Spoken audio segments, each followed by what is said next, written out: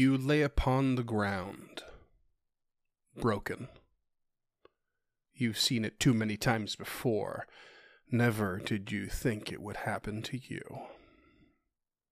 The once distant and cowardly sound of scurrying is now close and confident. You've gone too far. You knew you couldn't live the quiet life. Your loyal, clumsy beast would never allow it. And living among the civilized was even less realistic. But now you, in your last moments of life, wonder how it is that it came to hopping between planes, let alone spheres. Ha! Your old self would have laughed at the very thought of the possibility. But somehow your beastly, ungainly companion connected you with a much, much wider world. And as that skittering comes closer, you see the gray beast hovering over you, staring at you, without a whit of recognition. Its mind is not its own. It can't be. This can't be, but it is. The tippity-tap of spindly legs stops beside you, and you peek one last peek at a face not unlike the eels you used to catch in the lake as a child. It doesn't smile. Not in the way you used to think eels looked like they do, with their awkwardly long corners of mouth. Wow. Even your thoughts are starting to form poor sentences. That barely made sense. Just close your eyes. That heavy palm, no longer a comforting blanket, but bent to the will of another, into a comforting, crushing release.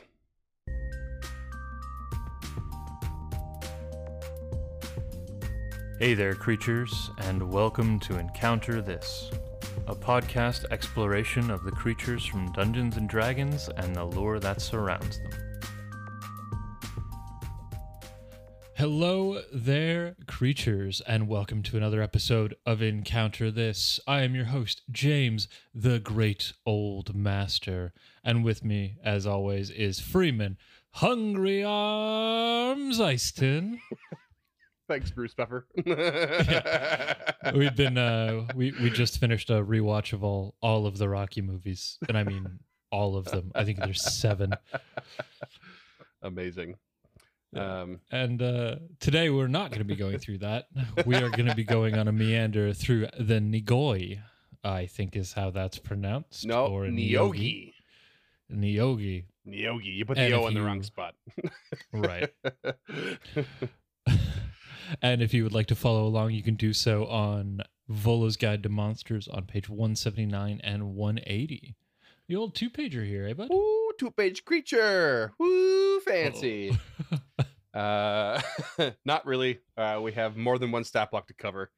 But that's the only reason why, really. Yeah, Neogi. Excuse me. Got me all excited there. Yep, these creatures are kind of neat, kind of weird, and inspired by the previous creature I covered, the Gray Render. Some of you might remember. But yeah, so if you will, if you're not following along, but maybe you're watching, I would like you to imagine a big spider, but it's got the neck and head of an eel, of all things. Yep, that's what I said. That's how it's Okay. described. I'm going to throw up the 5e image, I Yep. guess. Content. Might as well do that right away. There you go. Spider with an eel neck and head. Sort of. Right. It is a lot furrier than I expected it to be. Yep. Yeah, it's a hairy spider. It's definitely a hairy spider. I would like to point out one really tiny thing. I learned a new word when researching this creature, because in Volo's guide it uses the wording. It doesn't use the wording of big spider. It calls it an outsize spider, which just means large, but outsize is a word apparently. Okay. And I I have heard that before. Kind of neat. Yeah, that's new to me. I always assumed it meant outside of the usual classification. Yeah, I get that. Totally get it. Yeah.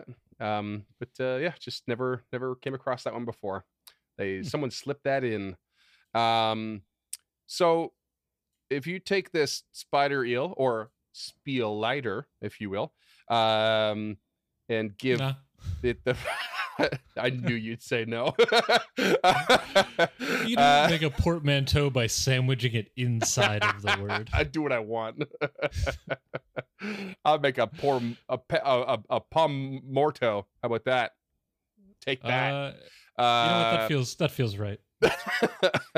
So take this creature and give it the power to poison both body and mind, and using that to subjugate enemies that are otherwise more physically powerful than them. And you have a Neogi, which more or less means they are as evil as they come. They are big old meanies of the slaver persuasion, and they are not opposed to enslaving even the weakest of their own. So yep, that's what they do. That's what they do. Cool. I love that I don't know if they're not quite wearing armor in that picture, but it looks like some sort of weird back spider tabard or something. Yeah, it's like almost like bits. Barding. Yeah. They're really interesting. Go on to one of the other ones. I think we have one from 3E as well. There it is. Oh, similar little barding on it too, or a little tabard or whatever. This one looks like he's wearing a blanket. He's got a fanny pack on. Yeah, he's definitely got a. He's got a. I'm assuming fanny gender pack of by holding, the goat. I assume. But it's a similar look, but like somehow very starkly different at the same time, eh? Yeah, and a really flat thorax too. Is it thorax? Is that what they're called?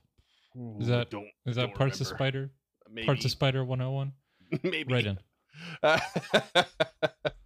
And we have one from second edition as well, I think, and it's weird. It's kind of like old, yeah. See, it's kind of Jabba the Hutt vibe almost. This reminds me a lot of Mojo. I don't know if you remember that character from the X-Men universe. Oh, maybe, because it was reminding me of something, but I couldn't think of what it was. Yeah, it's like they run a TV planet called Mojoverse.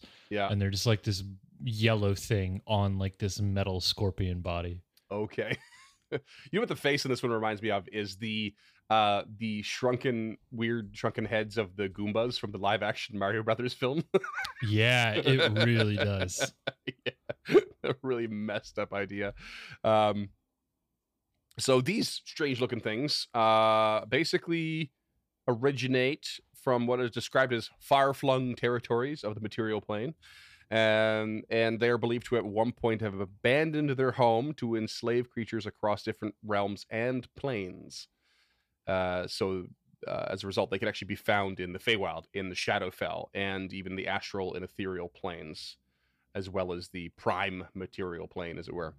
And their original foray into this was it saw them enslave specifically Umber Hulks, which we covered in episode 41 a while back now. And they assimilated Umber Hulks into their sort of community, culture, I guess, as manual laborers.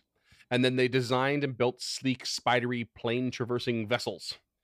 And once they started journeying, they met aberrant entities along the way. And then the entities, these entities, they looked like stars and were apparent embodiments of evil, and they basically formed pacts with these entities and were granted magic through them.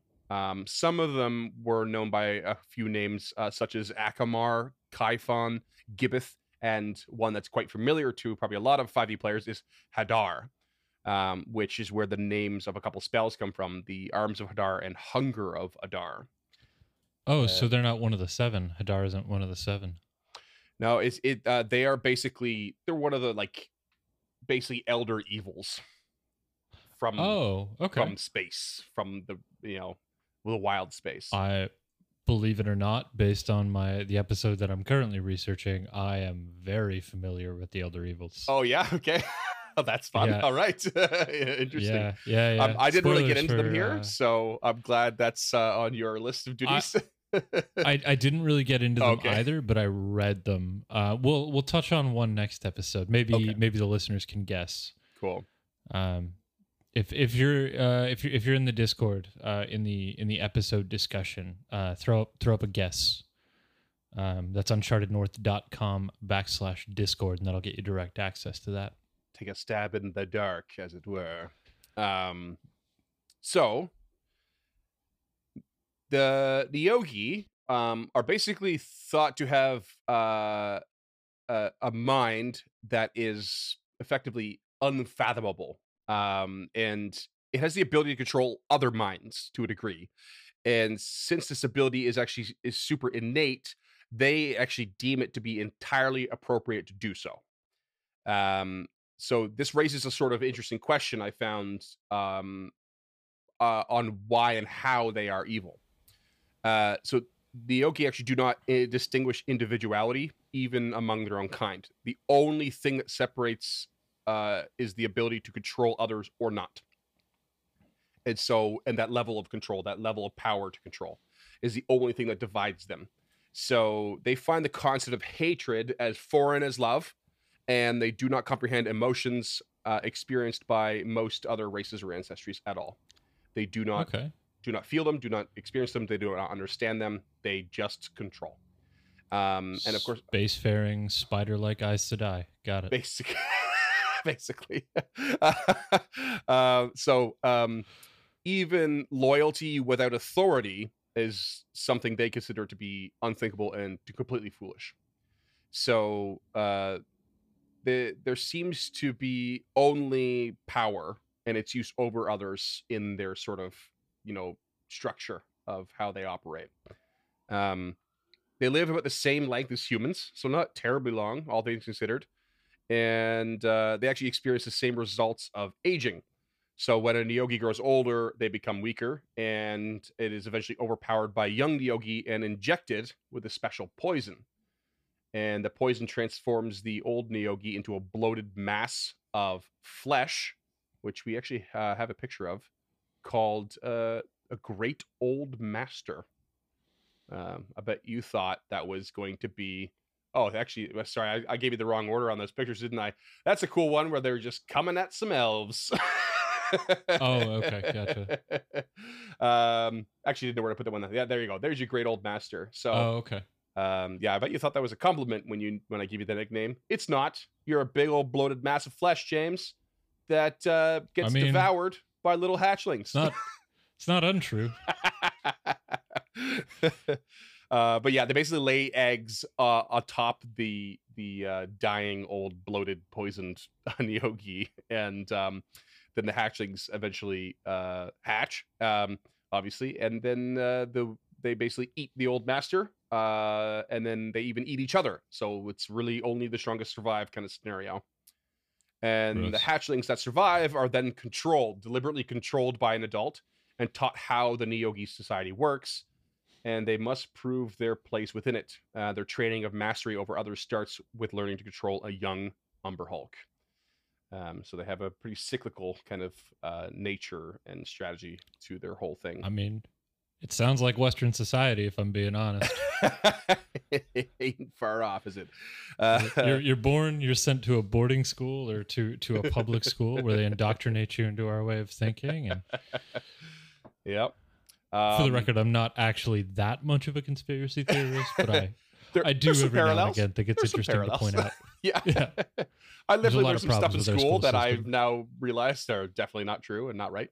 Or highly problematic. Yeah. Especially the things that they avoided, of all things. Also, but once a Neogi reaches adulthood, it must find their place and mark themselves and their slaves. And they do this with dyes, transformational magic, and tattoos.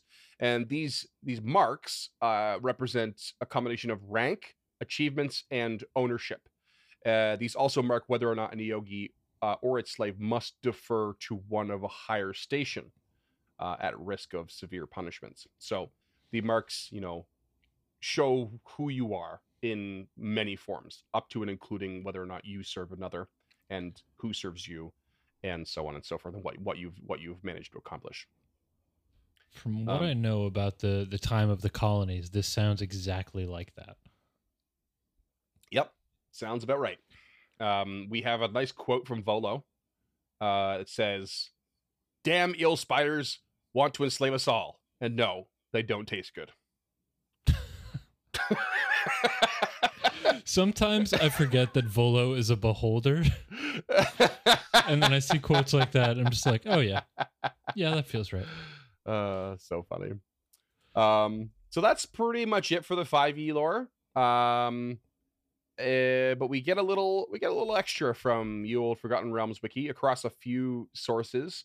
In particular, there's a second edition book called Under the Dark Fist that gives a Neogi proverb, which is not terribly inventive, but I think it's kind of funny. It says, "The enemy of my enemy is my enemy." So they don't really make friends with anyone at all.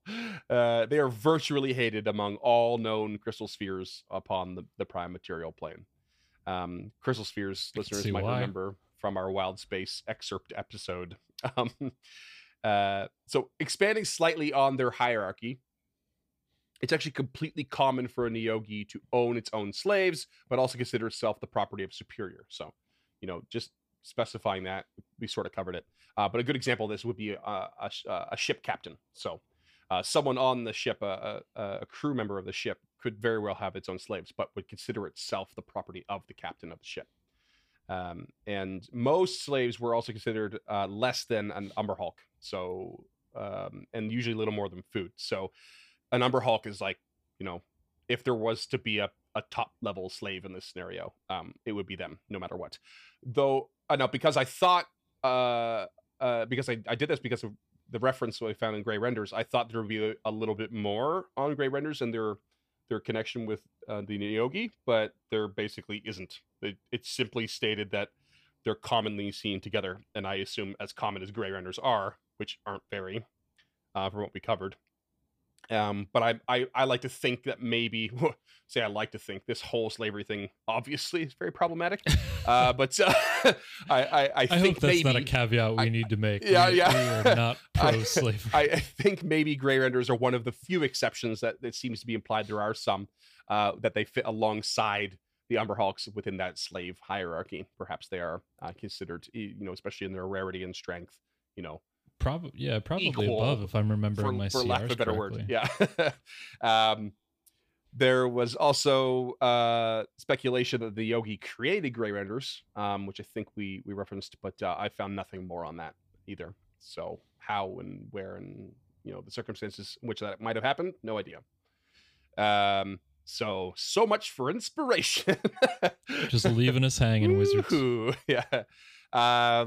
Now, the Neogi are considered a trader race among the crystal spheres. So, as in they love to conduct trade, but only to a point. Trading occurs only when they feel they are not in a position to simply take. So those who trade with the Neogi are often the most desperate, since there is always a risk of being enslaved during the trade process via this whole mind enslavement thing. And however, they also did manage, they actually seem to manage to fit a unique pocket in trade, in that they were capable of traveling through extremely harsh conditions and often would and could deal with races and groups that were extremely hostile. So that kind of sometimes would mean they would get some pretty rare commodities in their possession that might lure people in, because they would set up camp like near Mind Flayer colonies or drow cities or some such, where a lot of people would not. So but they are very, very cautious in both trade and combat, choosing not to engage in either unless significant profit or gain was somewhere on the horizon. Very, very skittish creatures. They are not. They look. I think a little bit more fearsome than they are. They are physically not very capable, which we'll get to. Okay.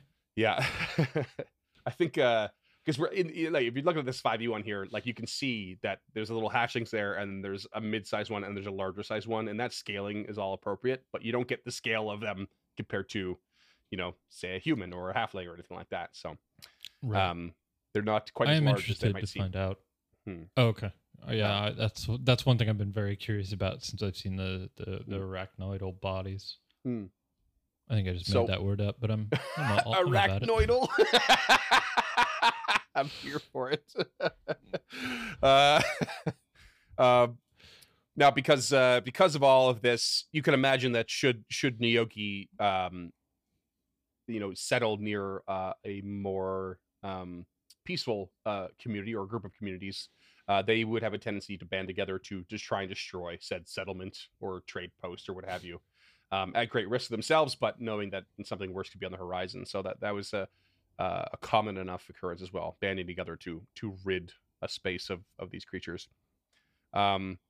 So because they're not physically powerful, slaves like the Umber Hulks were often used to weaken an enemy force, and then once the force was weakened, they would perhaps engage at that point, and they have unique poisons that could be delivered through bite or via weapons. Weapons, I believe, are wielded by things like Umber Hulks or some such. Not to mention, of course, the ability to enslave minds. So that's sort of their approach. Send in the war fodder, Umber Hulks, basically, and then mop up the scraps if they can. And so their whole traveling around and like getting all these different reaches and stuff is through a Spelljammer ship, which you might have expected since we're talking a bit in the Wilds of Space. And I'm pretty sure we mentioned this in the Wilds of Space episode. And one of the Spelljammers is known as a Death Spider, which we have an image of. And I'm pretty sure we posted that on the Instagram at some point already. And that's their main mode of travel, is on one of those. They also had a less common lighter ship known as a Mind Spider.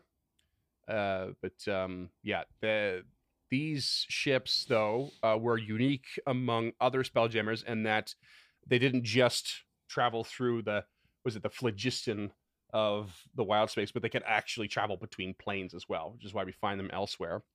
Gotcha. Because of that, and because of the travel and stuff, they basically were known to actually quite frequently hunt Githyanki and Jinn vessels, and they had a unique feature to agree. Well, it's kind of a mysterious one. Basically, if you remember that Spelljammers need what's called a Spelljamming helm, just like this sort of magical throne, in order to like control them and steer them and navigate them.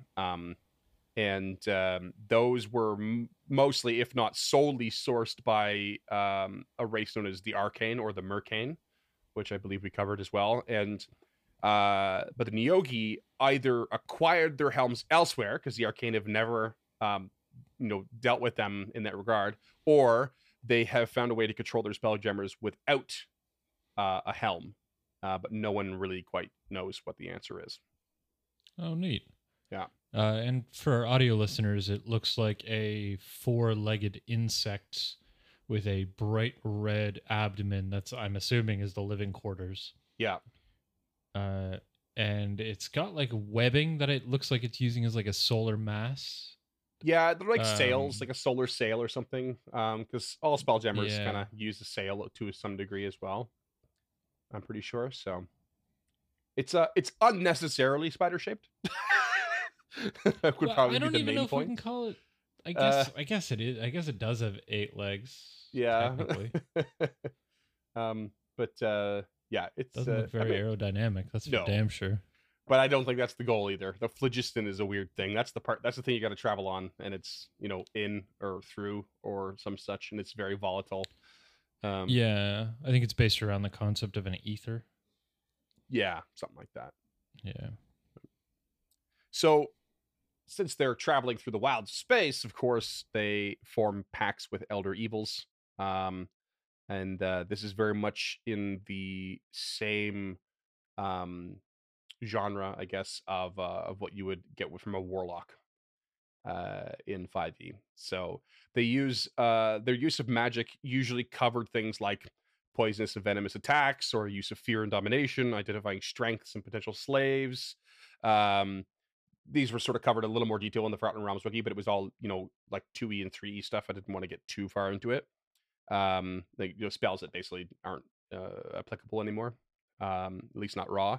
And they apparently did sometimes know a rare necromantic ritual that in which they could create undead Umber Hulks by fusing multiple dead bodies together.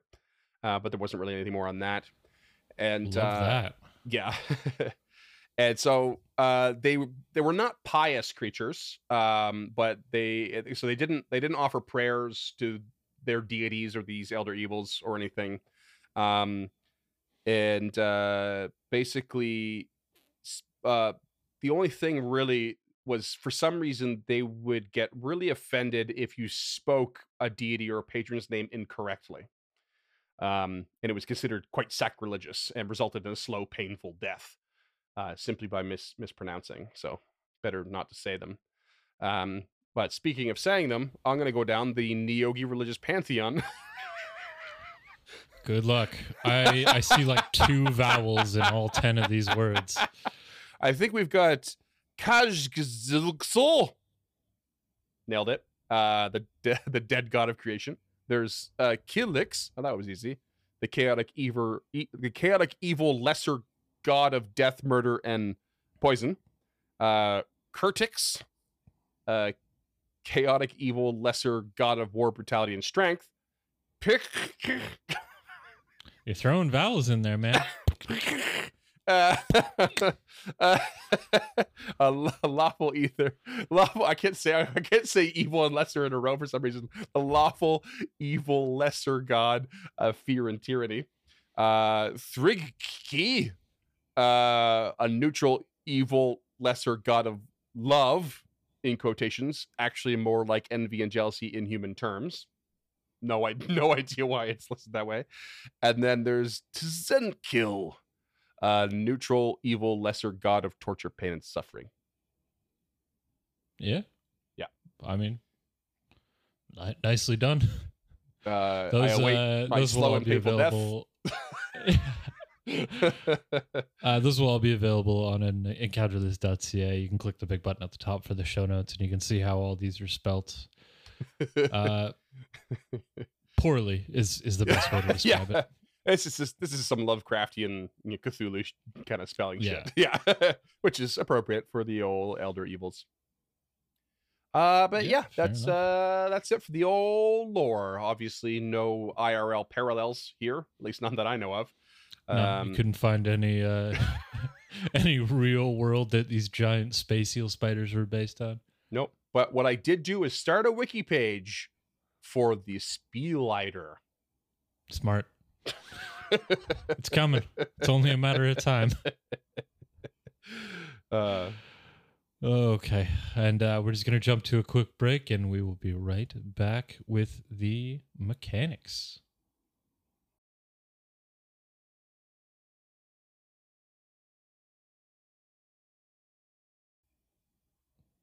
And we are back, and Freeman is going to tell us how these things work.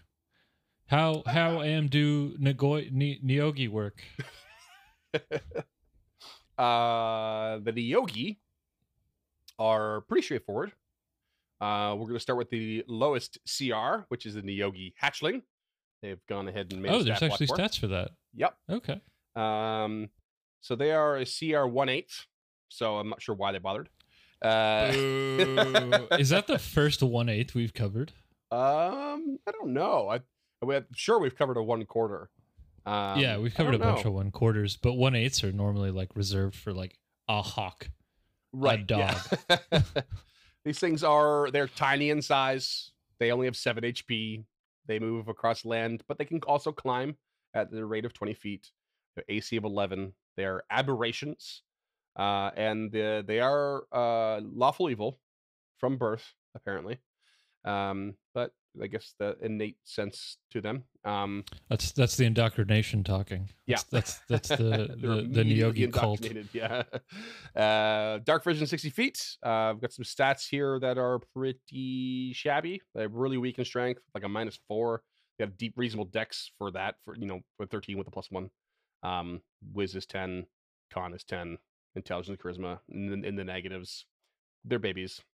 But they do have some of their innate things right away. So mental fortitude is the first ability, and it basically gives them advantage against charmed or frightened effects, and they cannot be put to sleep by magic. Oh, okay. Which is very reminiscent of elves, I believe. Yeah.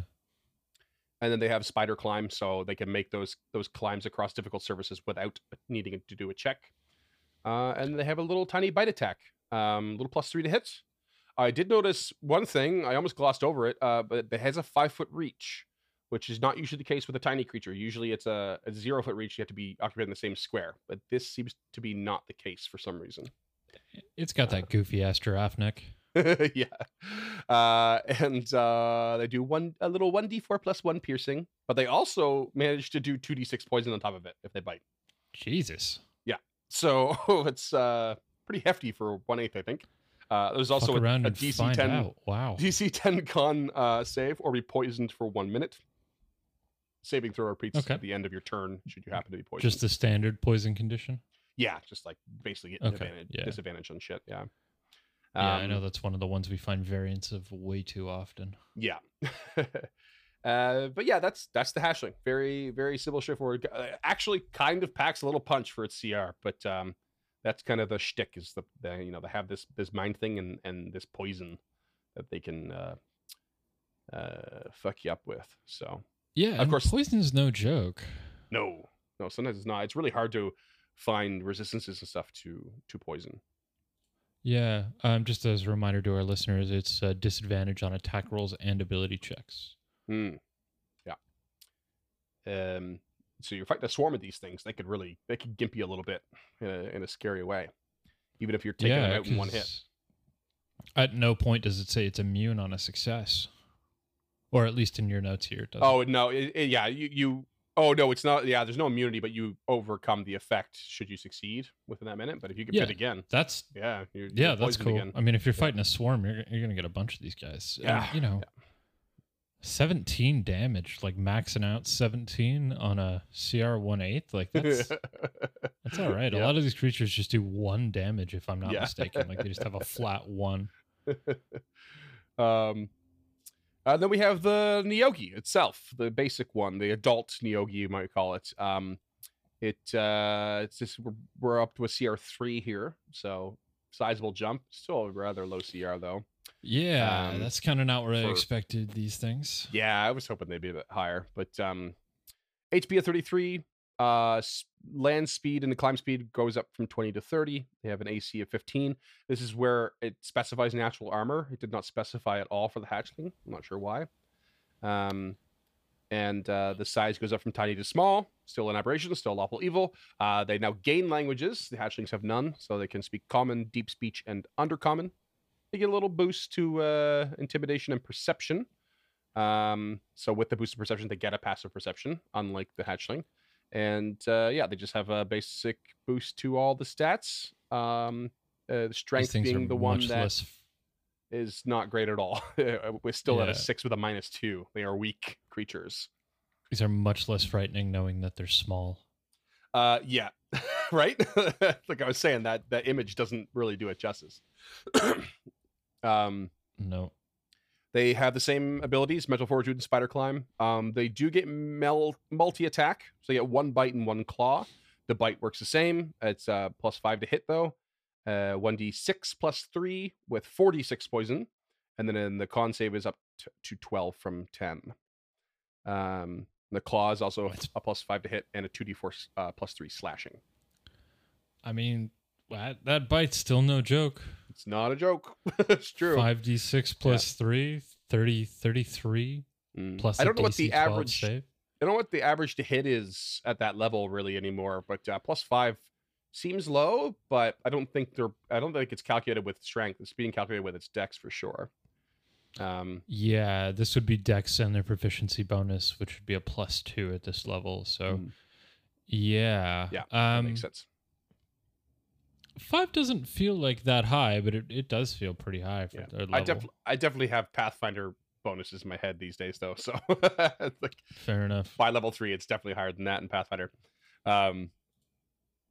But Enslave is the other thing that they also gain now. And this recharges, so this seems to be like a one-time use to recharge in a short or long rest. And it's got to be against a target within sight of 30 feet. And there's a DC 14 Wisdom save, or you become magically charmed for 1 day, or the Neogi dies, or you are separated by more than a mile. If you fail, you're charmed and you must obey the Neogi's commands. You can communicate with the Neogi telepathically, and you cannot take reactions. If you take damage, you repeat the saving throw. Plain and simple. And that's it. Okay. The adult Neogi. Yeah. That's all right. I mean, charmed isn't terrible, but it's not great. Right. And I guess like I always forget how the charmed condition works specifically. I know like there's a difference between like, casting charm person and then like what control or dominate person. You dominate, yeah. Yeah. So charmed creature can attack the charmer, and the charmer has advantage on ability checks to socially interact with the charmed. Okay. So it's not like these creatures are under your spell. This isn't like a vampiric thrall. Like, you still know what's up. Maybe you don't know what's up. Well, here's the thing is that it says you're charmed for 1 day, so you get those effects. However, in addition, it says you must obey the Neogi's commands. So okay. So there's the it's borderline dominate person at that point, and there's nothing that says like the usual if you are given a command that would be against your nature or put yourself at risk, that you would repeat the saving throw. Doesn't say that at all. Yeah, you only repeat it fair. when you take some damage. So it seems pretty powerful, especially for this level. But I guess you're likely to put your the counter to that is like, if they want to try and get you to kill your allies or what have you, or like, do damage to yourself, like you're likely to shake out of it. What they really want is to just avoid conflict altogether, right? Create a scenario in which it's scary and no one wants to do anything. They don't want to hurt their ally, whatever, but the Neogi gets to walk away with that person. Right. So, I mean, if it were me, I'd be running, if it's a 4-person party, I'm running 5 of these, Yeah. Of course you are. I want that whole party enslaved. We have one more stat block too. It's called the Neogi Master. It goes up by 1 CR to 4. HP goes to 71. Land and climb speed are the same. AC is the same. Increases to medium size. So this is where we see our 3 sizes in the 5e art.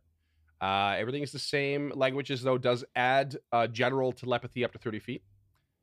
They get more to their skills, including Arcana, Deception, and Persuasion. In addition to the previous stuff, higher bonuses. They also gain Dark Vision 120 feet that penetrates magical darkness. That's cool. I dig that. Stats rise some more. Intelligence goes up quite a bit. They're at a +3 there. That now they have a mad increase in charisma as well. They're a +4. Strength is still really weak. They have everything, and I mean everything else is the exact same, even though they're a CR up. So the 2 hits, the damages, the DCs, all the same as the adult. The only addition beyond that is that they are spellcasters. James's favorite. Cool. Yeah, so they are considered 7th level spellcasters, and they effectively work like warlocks. So they use charisma. They have a DC 14 +6 to hit. They regain spell slots at a short or long rest, warlock style. And they have a few cantrips. Specifically, they have Eldritch Blast, which has for these creatures only, that's a 300-foot range, as opposed to the usual 120 foot, and they also get a +4 damage bonus to it for whatever reason. There's a warlock thing where it's like it's not a feat. It's been so long since I played a warlock. I know it's like one of the packed things that they get. Yeah. So they can do that with one of those packed things they get. Yeah, So, to increase the range to 300 feet. Cool. Beyond that, like they've got like guidance, mage hand, minor illusion, prestidigitation, vicious mockery, all stuff you'd expect, especially with them trying to like manipulate slaves and whatnot and trick people. And then they basically have spells from 1st to 4th level, but they only have, like warlocks, they have 2 4th level slots to spend. That's it. Everything is automatically heightened way up to the top slot.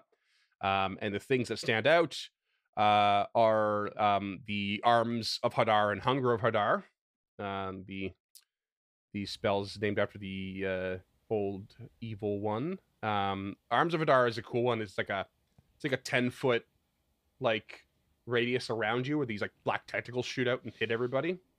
And they're casting that at 4th level, which I believe ends up doing like 5d6 in like a radius to everyone, which is pretty gnarly. Yeah, they also have Hunger of Hadar, which is like this weird, like, I think it's like one of those, it's like a 20-foot radius sphere of blackness and bitter cold. So it's like this inverted flaming sphere thing. Does cold damage, and people would use dexterity save against it. Yada yada yada. I think they take more like acid damage as well, and they can blind people within the sphere. So it's a pretty gnarly spell. They've also got counterspell, dimension door, fear, hold person, invisibility, unseen servant, all the sorts of things you'd expect again from this theme, as it were. Yeah. So I mean, normally I hate spellcasters, but honestly, this isn't too bad. This is one of the few lists we see where all of the spells are like very precisely thematic, and I dig. The only one that doesn't jive with me is fear. I understand why it's there, but I don't really think it really fits these creatures. Yeah. Well, I think fear, I mean, what does fear do as a spell is probably the main question, because if it reduces in any way their ability to make certain saves, you can see how it could be advantageous for them to try to enslave someone. And on the other hand, if it simply just makes people run away, it's like an inverted oh shit button. Like, I'm going to get my ass kicked. I should make them run so that I can run the other direction, you know? Yeah, that's what it is. It's a runaway spell. Yeah. So it makes sense as an escape tactic for these creatures in a way, because they don't really want any physical confrontations if they can help it. Yeah, again, I get it. It feels weird on that list. Like so does invisibility, but for whatever reason that doesn't feel as weird to me. Yeah. But I get why it's there. I'm always here for dimension door and counter spells. So yeah. But yeah, that's the Niyoki. That's them. They I don't know. I think they're okay.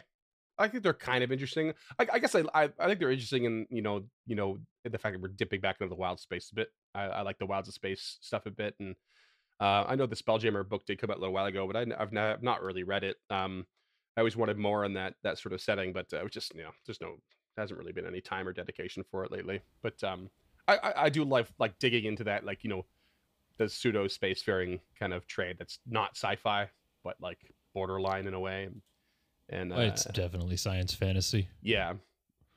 Yeah, I think they're kind of neat. I think they kind of fit a weird little niche. I just don't see them as like, I see them as a step along the way in a campaign. I don't see them as an overarching villain, something if you're going for that Illithid enclave, you might come across these along the way kind of thing and have a bit of a skirmish with them, or maybe trade or both. But right. they don't really seem to hold a lot of sway for what I would do with the story.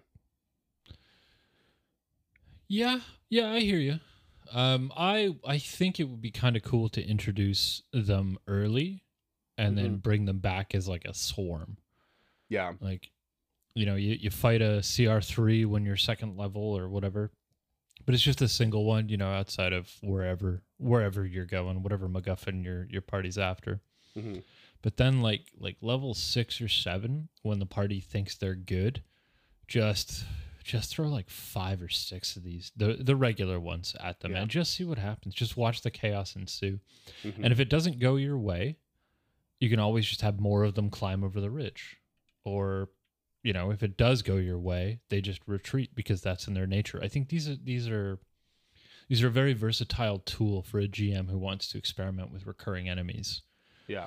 If It's you're in certainly- the right campaign. Certainly worth remembering that they are very likely to come with not just slaves, but Umber Hulks, which are CR5.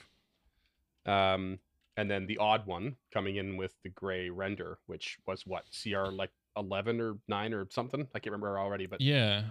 that could prove a real threat for after the initial introduction and then bringing them back later. And I see no reason why, if especially if someone likes playing a spellcaster NPC or creature, like there's no reason why you can't increase the power of that Neogi master to something else and just like have it a more strong sort of version of a warlock, like continue down that warlock path and build that up and like have them be some sort of like scion of Hadar or something like that.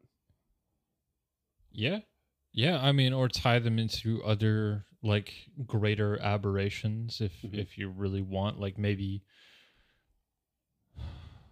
Okay, ask me again at the end of my episode. Because I have a tie for this, but I really Okay. don't want to give away the next episode. Okay, sure. Because I'm really excited about it, but I think my creature could tie in as like the bigger boss. Right. Okay. Because I was thinking, like, these levels of you're giving quite the hint there. I love it. I know. Because the way they describe there's always these levels of like the hierarchy amongst the slavery, including amongst their own community. My brain immediately goes to like a pretty wide spread of power. But with these stat blocks, we get a pretty small one. So there's got to be for more. sure. There's got to be something's got to give.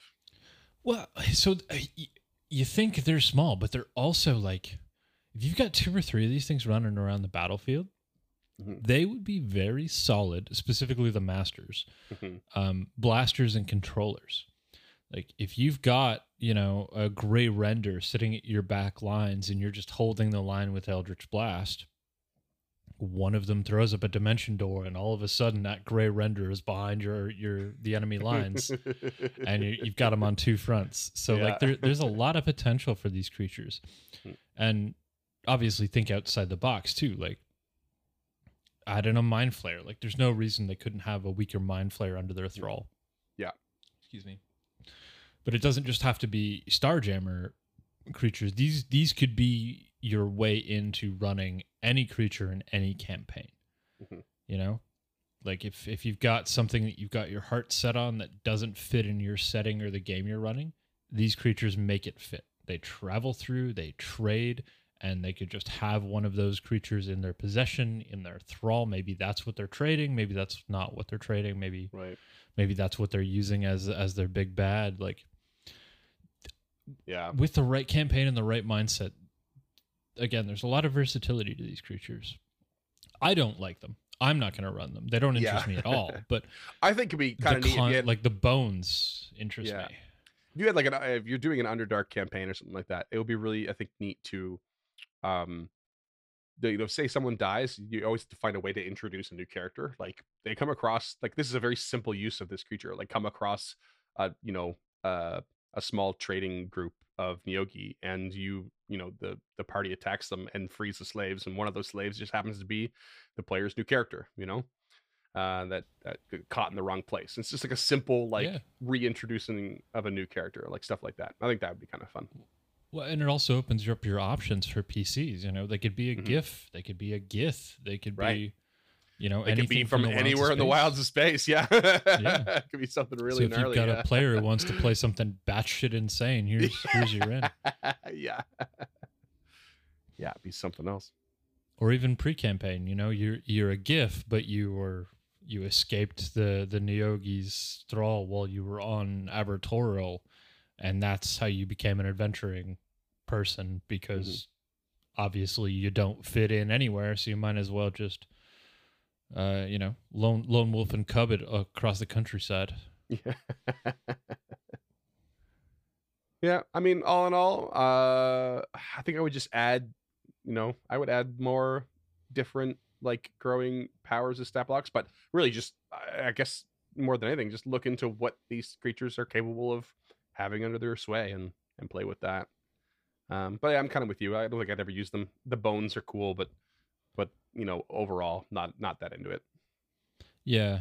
I would be, if I were to use them, I would give the regular Neogi Eldritch Blast. Like, just straight up, just hand it to it. Just give there's no range. Yeah.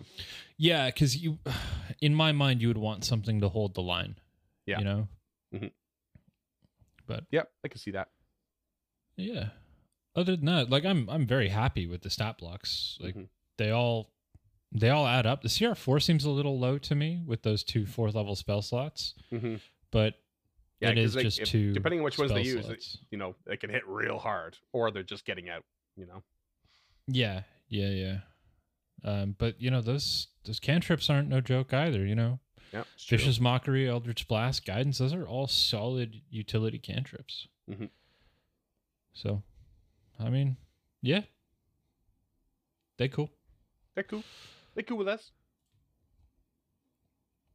I really hope we did a good job of describing them for our audio listeners, because sometimes now that we're in the video format, I forget that we have audio listeners. Yeah, I didn't really. I thought about it when I first was doing the notes, and I was like, "Wow, they're spiders with eel necks and heads. That's kind of it. Like that's what they are. That's what they look like. Yep. They're brown if you want to color, like a reddish brown. And they're kind of hairy, but that's kind of it. Just hit up the Instagram, I guess. Hit the Google. There's not much else to tell. Yeah, the 5e image will drop day and date. So that's Instagram.com/encounter.pod. Yeah, encounter.pod. And if you want to, if you're not on Instagram and you want to find it somewhere else, you can find it at facebook.com/encounterpod, Twitter @encounterpod. It will be up all over there. If you want the visual reference and you're an audio listener, we are dropping video versions of this show now, and that can all be found on youtube.com/@encounterpod. Just look up EncounterPod, or you can find all that information on our website, encounterthis.ca. There's a bunch of links there. That will bring you directly to the Encounter This page on the Uncharted North website. And we are obviously a member of the Uncharted North Network, where you can find us on patreon.com/Uncharted North. And for $5 a month, that'll get you a handwritten thank you letter. And for $10 a month, you can suggest a creature, and you'll get a little one-time discount code to our I think it's a Teespring shop that we're constantly putting more merch on. There's a Critty Cup. There's an Uncharted North comfort tee. There's some cool shit up there. I mean, it is Teespring, like, so you know what you're getting. You're getting good quality at solid prices. If you are listening on a podcast catcher of some sort that has the ability to rate and review, we always appreciate those, and it takes no time whatsoever. If you are on YouTube, hit that like button. That really does help. And if you're interested in keeping up to date with new and future episodes, there's a little bell right next to that. You hit that once, and it will pop up in your notification feeds. Twice, and it will never notify you. Which is great for people like me. It means I can stay informed but not notified, which is not forced. Yeah. Which is just perfect. Well, also, in the way the YouTube algorithm is built, if when you're notified you don't enter the video from those notifications, it sort of counts against the video you're watching. Like if you enter it a different way, if you get the notification and you don't enter it through the notification, it doesn't really count for whatever reason Google has deemed appropriate. Yeah. But if you like the show and you want to get a hold of us, feel free to hit up that Discord, unchartednorth.com/Discord. That will drop you right into our Discord channel if you have a Discord already. We love talking to our fans. There's a category set up there for Encounter This. There's categories for our other show, Stemming the Tide. And down the road, when we add more shows to the network, there'll be more shows to that. There's a lot of 2E talk. There's a lot of there was at one point a lot of OGL talk, but I mean, even if you just play Wordle, like drop in, post up your Wordles. We got a whole Wordle thing. which I avidly avoid. Yeah. I mean, we all have the channels we avidly avoid, but pop in, tell us your thoughts. We love, our favorite thing is the day these drop, when we hear stories from our listeners. We've got some great fans in there. They're always pumping out stories of how they've used the creature, or how they want to use the creature in upcoming campaigns, and that kind of stuff is why we do this show. It really is. We love that shit. Yeah. But I think that's going to do it for today. I think I vamped long enough at the end there. I really need to get tighter at those outros, but I refuse to pre-script them. We're not robots. We're not Neogi slaves over here. Ooh. We're masters of our own domains. Yeah. We are. And if you are a member of the Discord, or you pop into the Discord, drop into that ET channel, and on the episode discussion, post up what you think my creature is going to be for next week. We may do a giveaway. Who knows? It's been a little while since we've done a giveaway. Yeah, we got something. I'm sure we got something. Yeah, I'm sure we can find something. But yeah, we will see you again in 2 weeks for our next most episode, 99. Jesus, bud. Can you believe we've almost got 100 episodes out of this stupid gimmick? Seems like we just started yesterday. It really does. It really does. So strange. But I love it. I'm excited for 99 and 100, and I'm excited for 100 more after that. And we hope you are too. Thanks, friends. That's not the right button.